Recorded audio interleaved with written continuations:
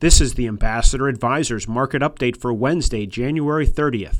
Stocks rose after the Federal Reserve kept interest rates unchanged and stated it will be patient with raising interest rates moving forward. The Dow was up 435 points, the Nasdaq increased 155, and the S&P gained 41. Ambassador Advisors, a Christian financial planning firm helping faithful stewards do more.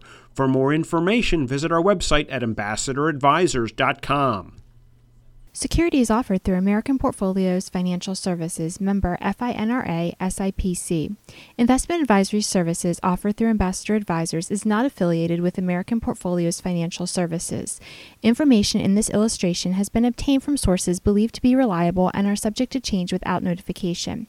The information presented is provided for informational purposes only and not to be construed as a recommendation or solicitation. Investors must make their own determination as to the appropriateness of an investment or strategy based on their specific investment objectives, financial status, and risk tolerance.